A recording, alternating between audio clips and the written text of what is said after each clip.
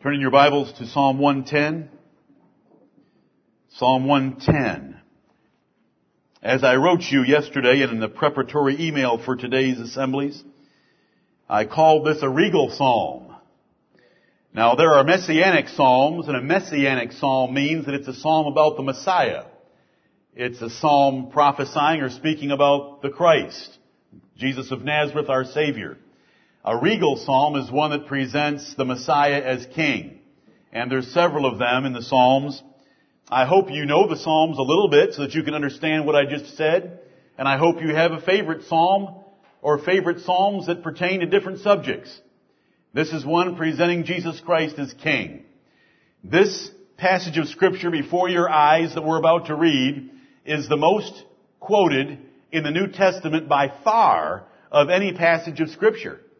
Just the first verse is quoted 6 times in the New Testament, let alone a few verses later that speaks of Jesus being a priest forever after the order of Melchizedek that's quoted a few times itself. So let's keep that in mind of how important a role this psalm played in the New Testament church. Let's all rise together and read Psalm 110 in unison.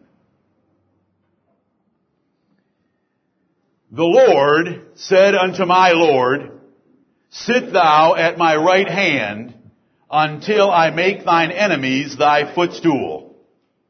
The Lord shall send the rod of thy strength out of Zion.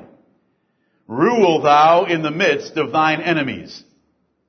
Thy people shall be willing in the day of thy power.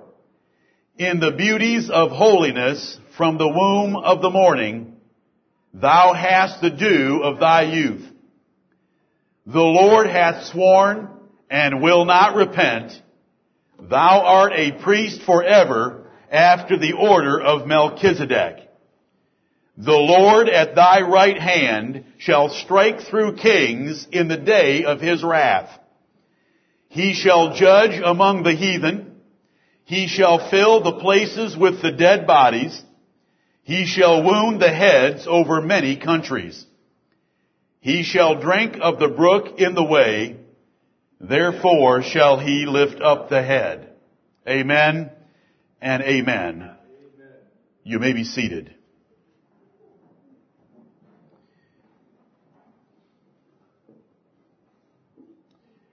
The Lord said unto my Lord. God the Father spoke to the Lord Jesus Christ, who was David's Lord. We have explanations of this psalm in the Gospels. God the Father spoke unto Jesus Christ, David's Lord, and said to him, Sit thou at my right hand, until I make thine enemies thy footstool. Amen. Now that may not be politically correct language for the Jesus that most people want to follow and serve. The picture they have on their walls is usually a picture of a long-haired, effeminate hermaphrodite in a position of weakness begging for people to cooperate with him. We don't worship that Jesus. Amen. That's another Jesus. It's not the Jesus of the Bible. The Jesus of the Bible is different in every respect in his appearance to that one. And the Jesus of the Bible was told by God at his resurrection and ascension into heaven, Sit thou at my right hand.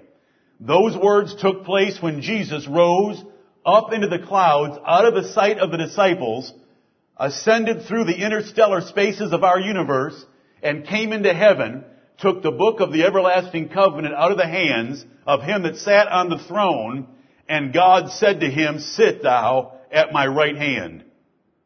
That is when Jesus sat down. Our Lord Jesus Christ humbled himself for 33 and a half years in this world for your sins and for mine. But as soon as he had paid the price for our sins and was raised from the dead, he went into heaven and sat down as the ruler of the universe because God had highly exalted him and given him a name which is above every name because of what he did for us on the cross. And that's the Lord Jesus Christ of the Bible. He is not yet on a crucifix. He is not yet in a manger. And while we will recognize the historical event of him being in a manger, and we will remember his death until he comes by the Lord's Supper, we know where he sits right now. He sits at the right hand of God.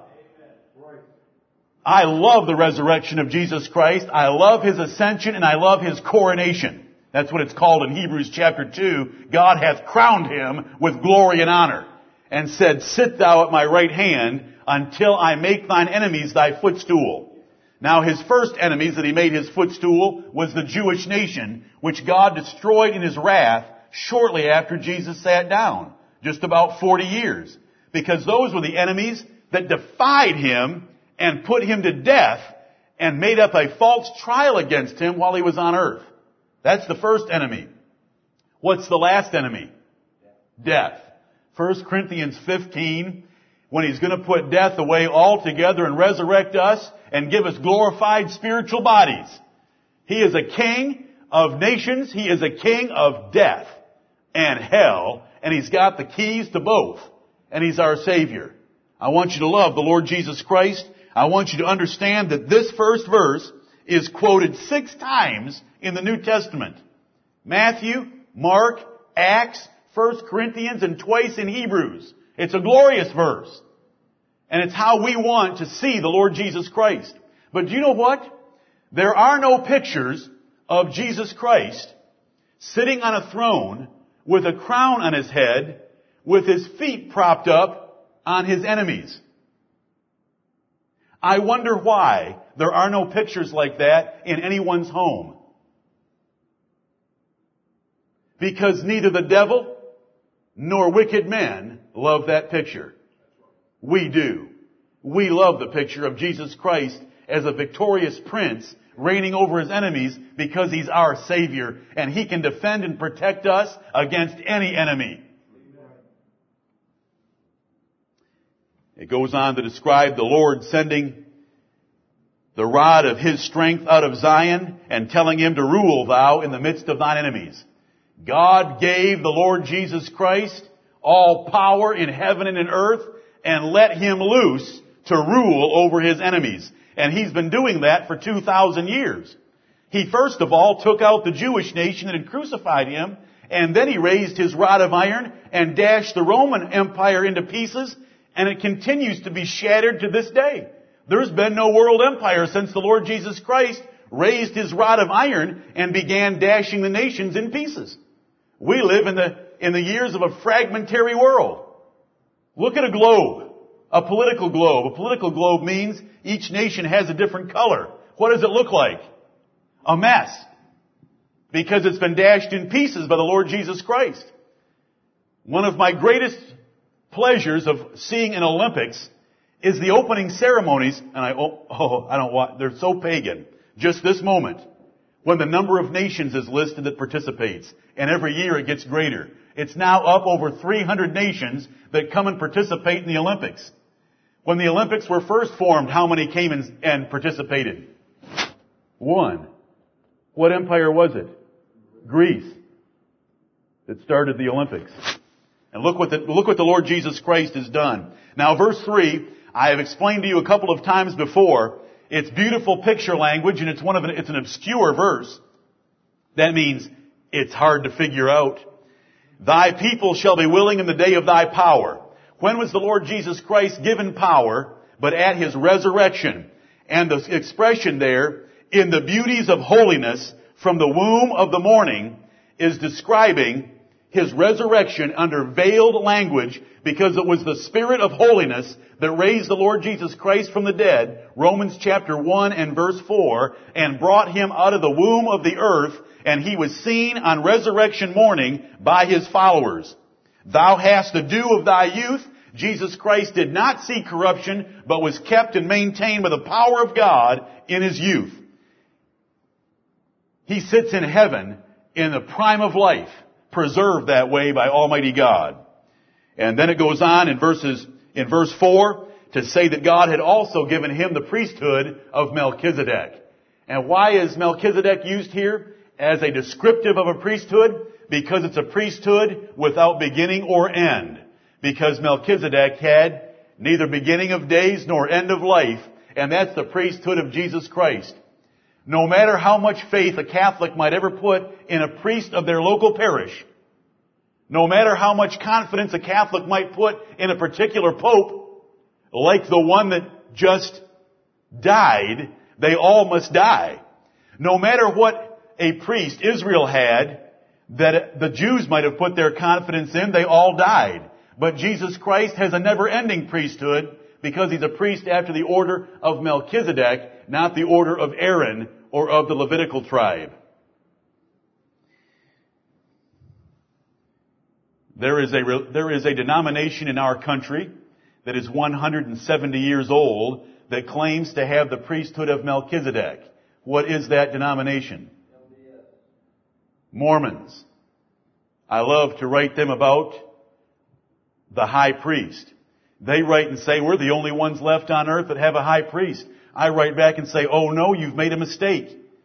Because the Apostle Paul wrote in Hebrews chapter 3 that the Lord Jesus Christ is our prophet and our high priest, according to our profession of faith. And don't you forget that about the Lord Jesus Christ. He's king and priest, and he's made us kings and priests. Verse number 5, the Lord at thy right hand. Now notice how it's shifted. No longer is it God with Jesus at his right hand.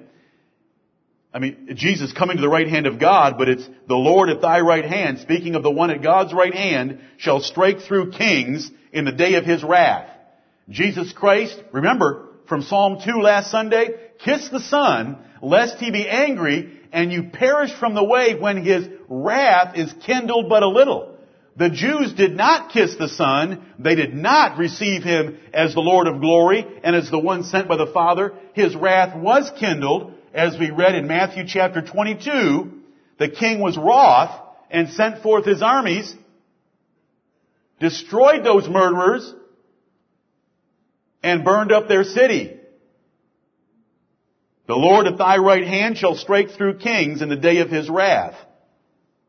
The Apostle Paul told us exactly when that wrath came. It was right around the time that he wrote the epistle to the Thessalonians. But we'll get to that. He shall judge among the heathen, and he's judged among us and all Gentiles for the last 2,000 years. He'll fill the places with the dead bodies. Those that reject him, he crushes them. He shall wound the heads over many countries, not just the Jewish nation, but all the Gentile nations as well. He'll drink of the brook in the way. Therefore shall he lift up the head, a picture of a conquering prince that is totally victorious. I hope you love the Lord Jesus Christ this morning. We have sung this morning for him to come and be our almighty King. And I hope that we submit in our hearts to him. And I hope as we sing other songs this morning, we'll worship him in the light of Psalm 110. We have a glorious King and High Priest after the order of Melchizedek. He'll never die. One of the great fears of a monarchy is when you have a great king that rules righteously and wisely, that when he dies, some fool will get the throne, some oppressor will get the throne, and oppress the poor people. The Lord Jesus Christ reigns forever. Amen. He is a high priest forever. He knows every infirmity that you've ever experienced because he suffered them himself, yet without sin. He can bear with your infirmities. And he'll always be able to defend you. He'll always protect you because he's king and priest forever. That is Psalm 110. I hope you love it.